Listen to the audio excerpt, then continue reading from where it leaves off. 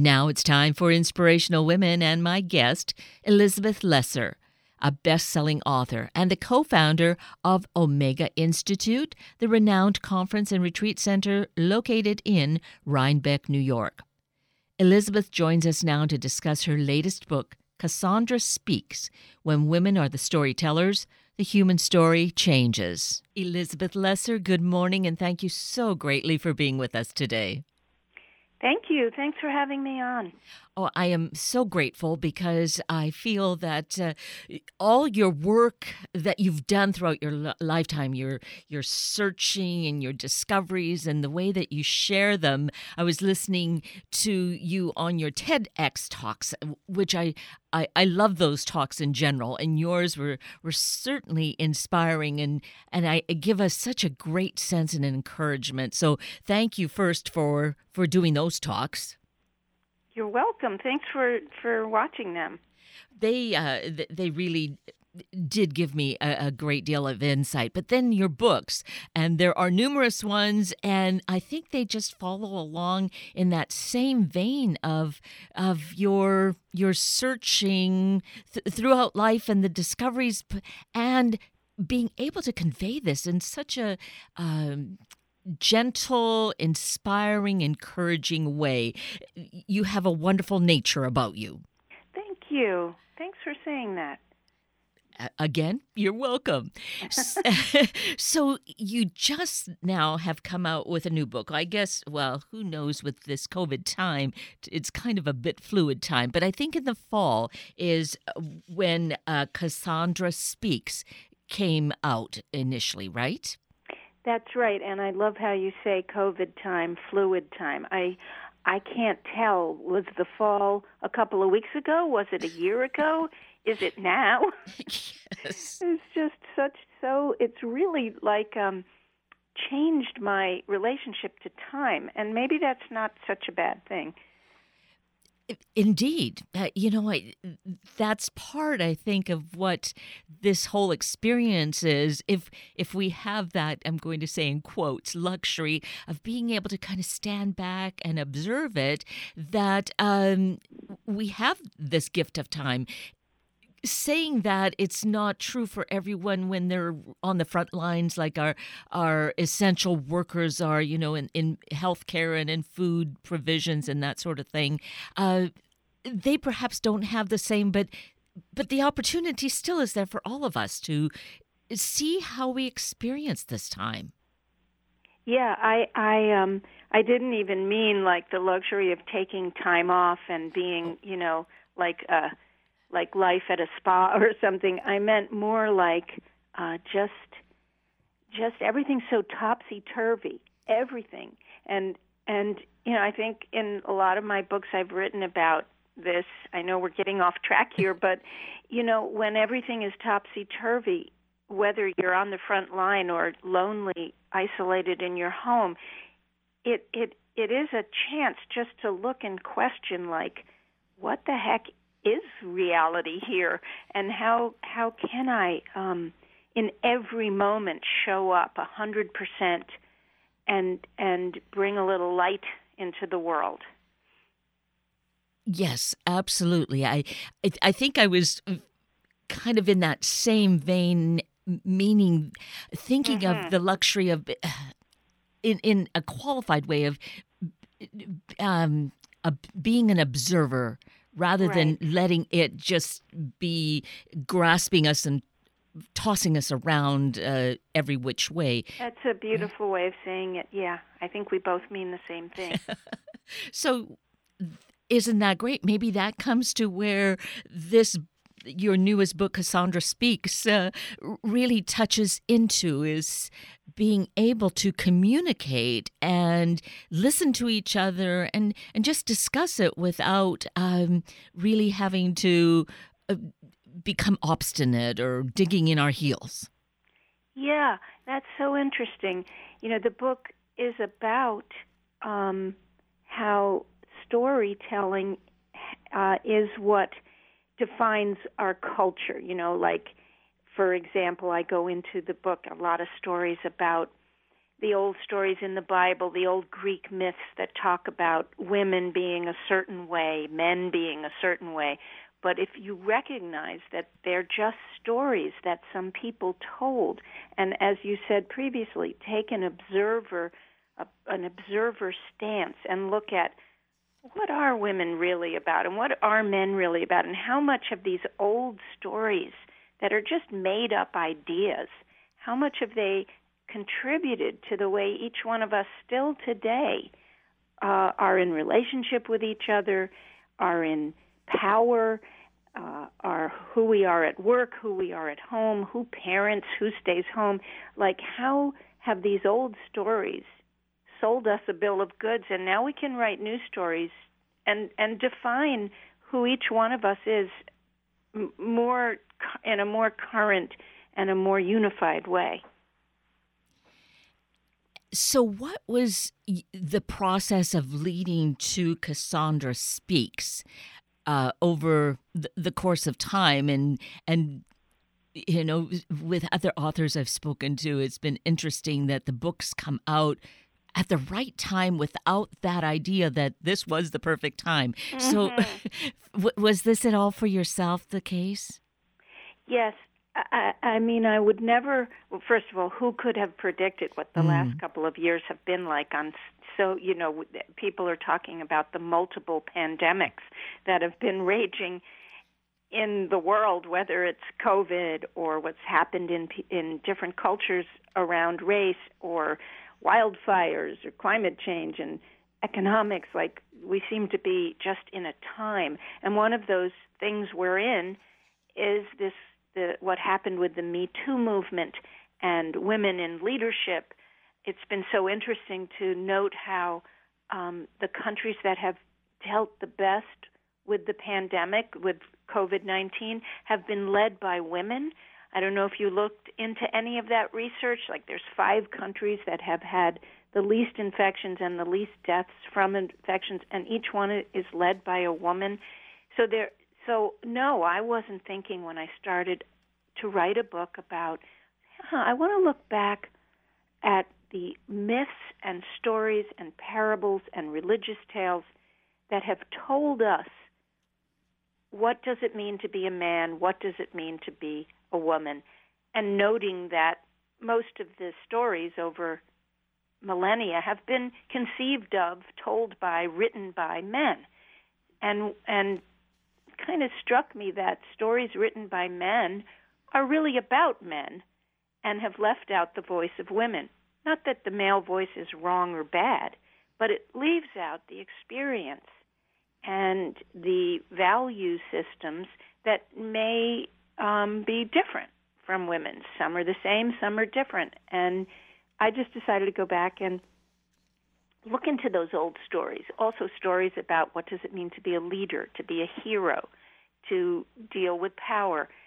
I wasn't thinking, I'm going to write it now because in 4 years when I'm done writing it, and then 1 year later when it's published, it takes a long time to write a book. It's going to be in the height of a pandemic and of the Me Too movement and things like that.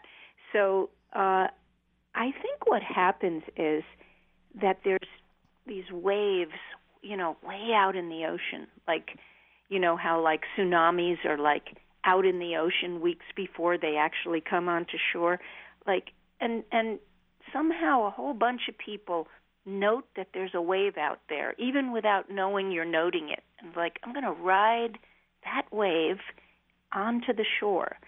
And that's what I feel like with each of the books I've written. I've caught a wave, not because I'm some sort of psychic or anything. It's more just like I've felt it coming in my writerly bones, and I've started dabbling in it and swimming in it and catching it and then washing up on the shore and look around and like, oh my God, there's like 10 other books coming out the exact same week about the same subject. It is fascinating. It is, and actually there's something that is so beautiful about that. It implies to me an intuition, just tapping into this energy that we live in, and just noting it, not having it necessarily at all hit you over the head kind of situation. Mhm. Although I think if one disregards it, that could ultimately happen. Mhm. But just to catch that wave, that's a beautiful metaphor. To catch the wave, just be aware, and then we're kind of just moving with the flow of the universe.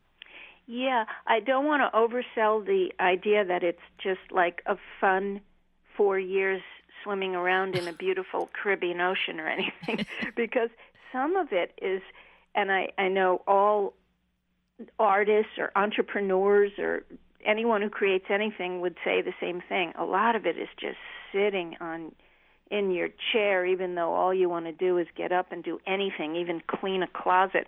But this discipline to just like, okay, I'm going to stay open and write, even if everything I write today is crap and I throw it out.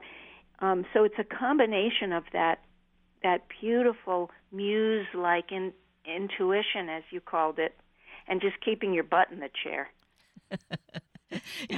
Yes. Actually, as you describe that, and I think that that is true for life. It's not all just this lovely bed of roses. There are going to be the challenges, and I think when we look back, those challenges are sometimes the most wonderful part of what we've been through.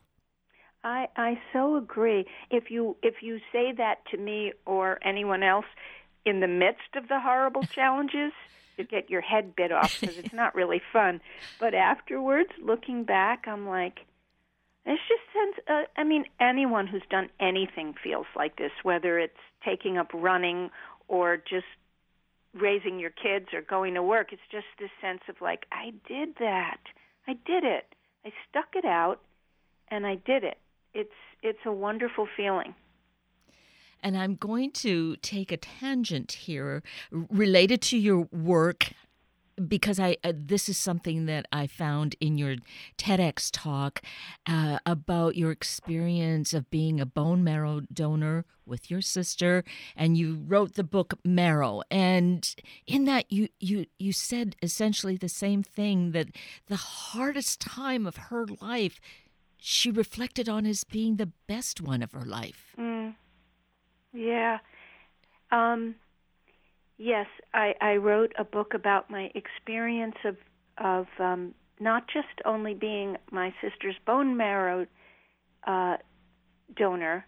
We did a bone marrow transplant, and at one point we also called it our soul marrow transplant because we decided, hey, let's give this medical procedure every bit of help we can give it.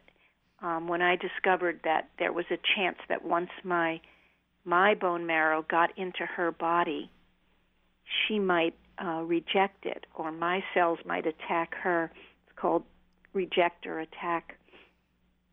We thought, well, let's clean up our relationship all the way back to when we were little girls. Any tendency we have to reject or attack each other, since siblings are famous for doing that, and we were no different. So we did a lot of therapy and talking and trying to really get to a place where we were absolutely clean and in love with each other as sisters. And we did that and created this space for her to receive my bone marrow. And she lived a full, amazing year after that with my marrow coursing in her bloodstream. And she did call that the best year of her life, even though it was a terribly hard year. And I tried to capture that experience in the book and in the TED Talk of not. I hoped the book would be something like, you don't have to wait until your sister, your husband, your wife, your child, your friend is dying. You don't have to go through a bone marrow transplant to clean up relationships, to say, can we really be honest with each other now, ask for amends, apologize, accept apologies, and just move on. Just like come into the light together, because life is so short, and try to make relationships just really be free of the burdens we all carry around, the judgments, the misinterpretations of he said, she said, and even do it at work with colleagues, interrupt a meeting and say, wait a minute, what you just said, did I hear it correct? Did you mean this? Instead of creating these stories with each other like, I can't believe he said that, and then for months creating a story that really wasn't even real. Yes, absolutely. And I think we've been living in a time where, on various different levels and spaces, that's been going on. And so that reflects to us now in our lives. It reflects back to your new book, Cassandra Speaks, that here to be just more present and questioning and wanting to communicate. Yeah, you're right. That's a beautiful way to talk about this new book, because on one level it's a feminist book, in that it's talking about the missing voices of women in the culture and the way women, our voices in millennia of being suppressed or mistrusted, we mistrust our own voices now. So on one level, it's a book for and about women, but on another level, I really appreciate you indicating here, it's about all of us. It's about interrupting every story that doesn't represent big groups of people adequately or correctly. I mean, we see it going on with the Black Lives Matter movement. Really what that is interrupting the story of white supremacy. It's saying, wait a second, for so many years in this country, we have considered a huge group of people who are all different and valid and as like inferior to this other group of people. Can we interrupt that story, move on, and tell a new story, a story of diversity and equality, and for the sake of all, like liberate all of us so that all the voices are respected and can contribute to society. And that's what Cassandra Speaks is about in terms of women. And it's divided into these three parts where in the first part, as you mentioned, you take us through some of these stories over the millennia. And then in part two, looking at the story of power and encouraging women.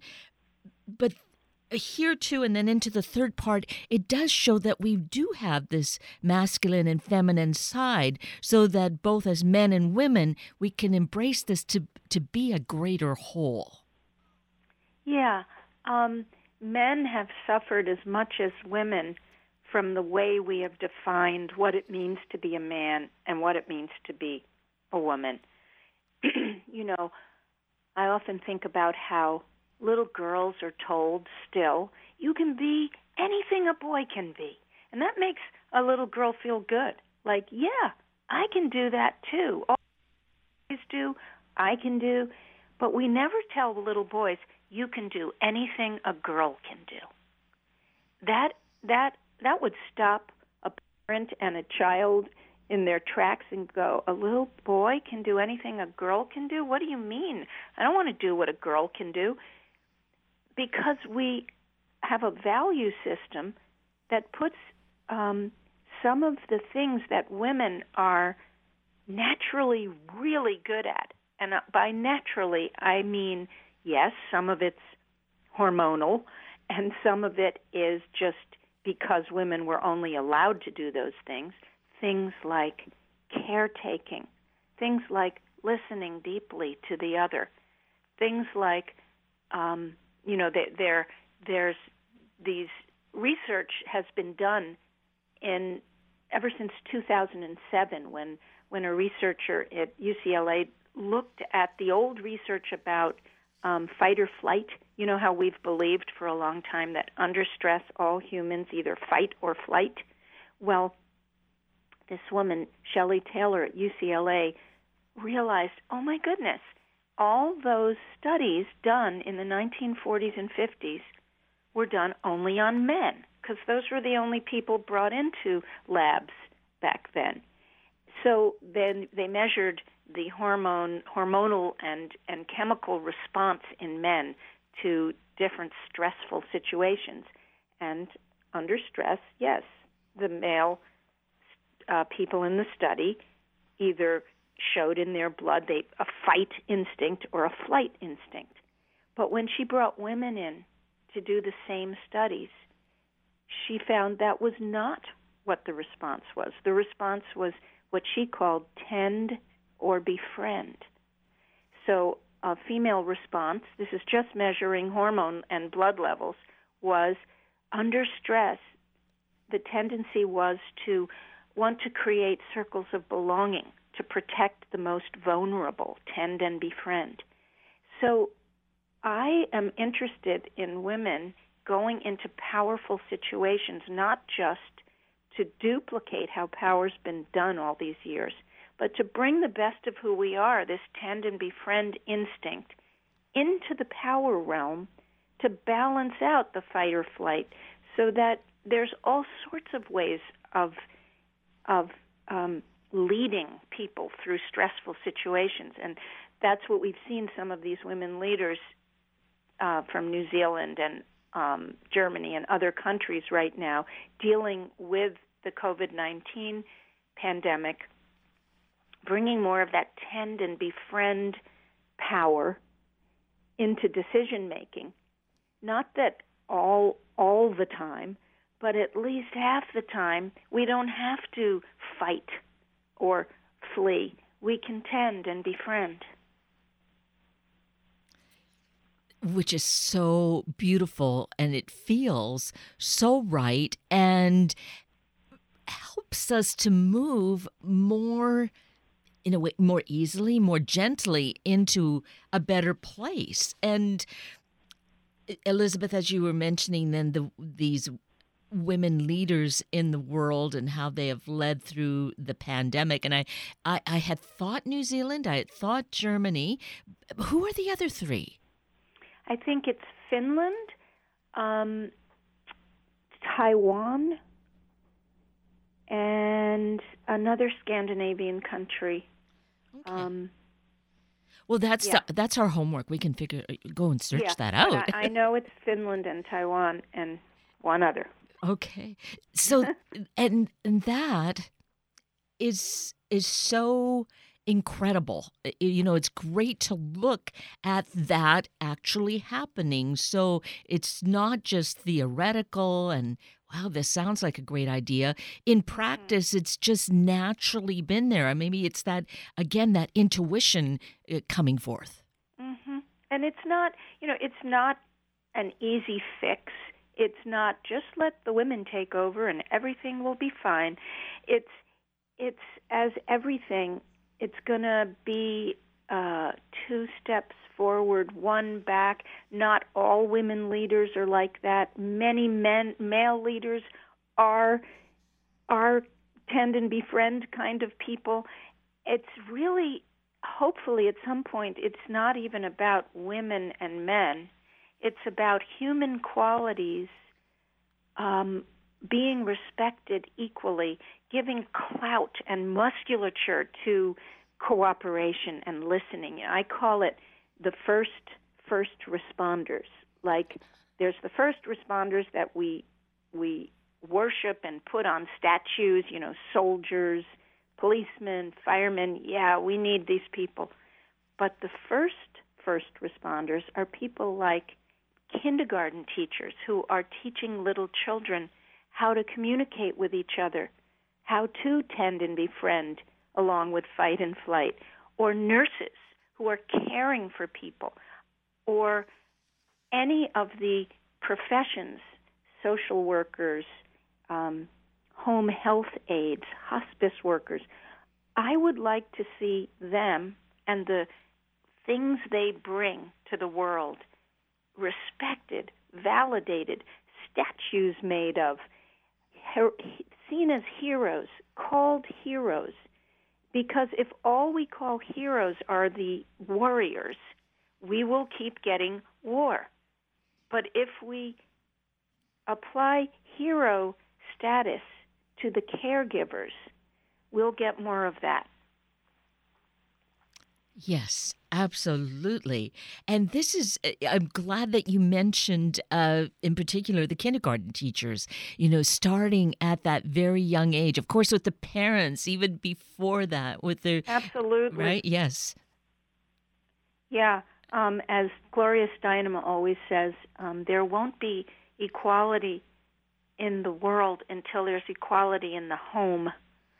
And what she means by that when she goes deeper is that mothering and fathering, there's such an opportunity now for us to change things at the root by fathers, and I'm seeing this. I have 3 sons who are all fathers, and they are the most amazing hands-on fathers now, hearts-on fathers, like nurturing and caring for their children in ways that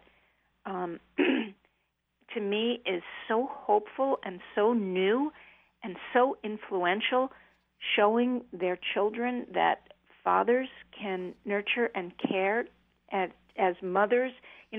For the past 100+ years here in our Western culture, women have been proving, hey, we can go out into the workplace too. We can bring in money. And now it has to be seen, I feel, on the male side, just as a sense of pride. Hey, I can help run this house, raise these children, clean this house, cook this food, just as well as you can, so that all the roles are equally lauded and paid for and valued. That's what's going to change things to me more than women just getting their foot in the power door. It's when all the roles are no longer ranked one better than the other, but seen as part of the whole. That we really work in partnership. Yeah. Right. We do. And some people do one thing better than the other. We don't all have to become totally balanced in what we do. And some relationships will say, no, I want to stay home and raise the kids. You go out and make the money. But we don't see one as more important than the other. Yes, absolutely. And this is what I feel in Cassandra Speaks. We have that opportunity to really delve into it. And then following that, as we mentioned, your book, Marrow, there's The Seeker's Guide, which has been given great glowing reports, and Broken Open. Just such a wealth of information, self-awareness, and growth that is critical for us now, more than ever maybe, but always has been important.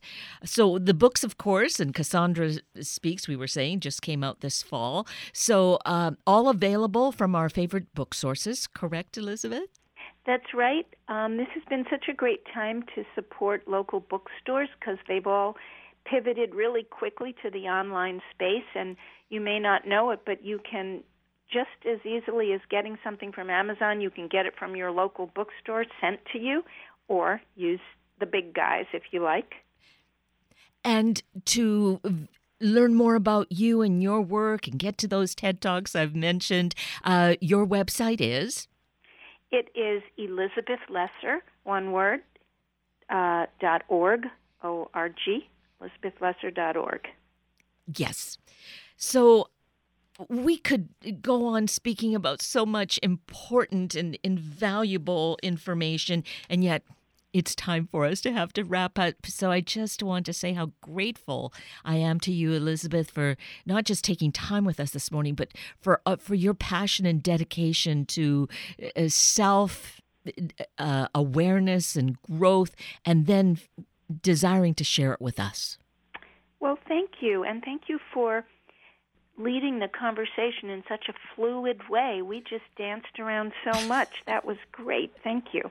We danced. That's right. See? Wasn't that lovely? Well, again, many thanks, Elizabeth. And with that, we're at the end of a very full hour of Inspirational Women with Elizabeth Lesser and Sunday Morning Magazine with Jackie Medill and Camus Ubalacher. I'm Kate Daniels, your host, and I greatly appreciate your sharing this hour with me and these special guests. For details you might have missed or information you would like to know, please just send me an email, kated@warm1069.com, and I will get right back to you. Also, if you'd like to listen again or share these important stories with your family and friends, find the podcast on our Warm 1069 webpage. Click on the podcast tab, then Sunday mornings, and look for either of the show and guest names. I now wish you and your family a day of living your leadership and modeling it each day.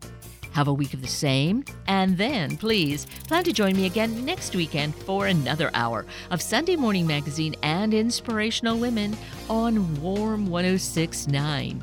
Good morning.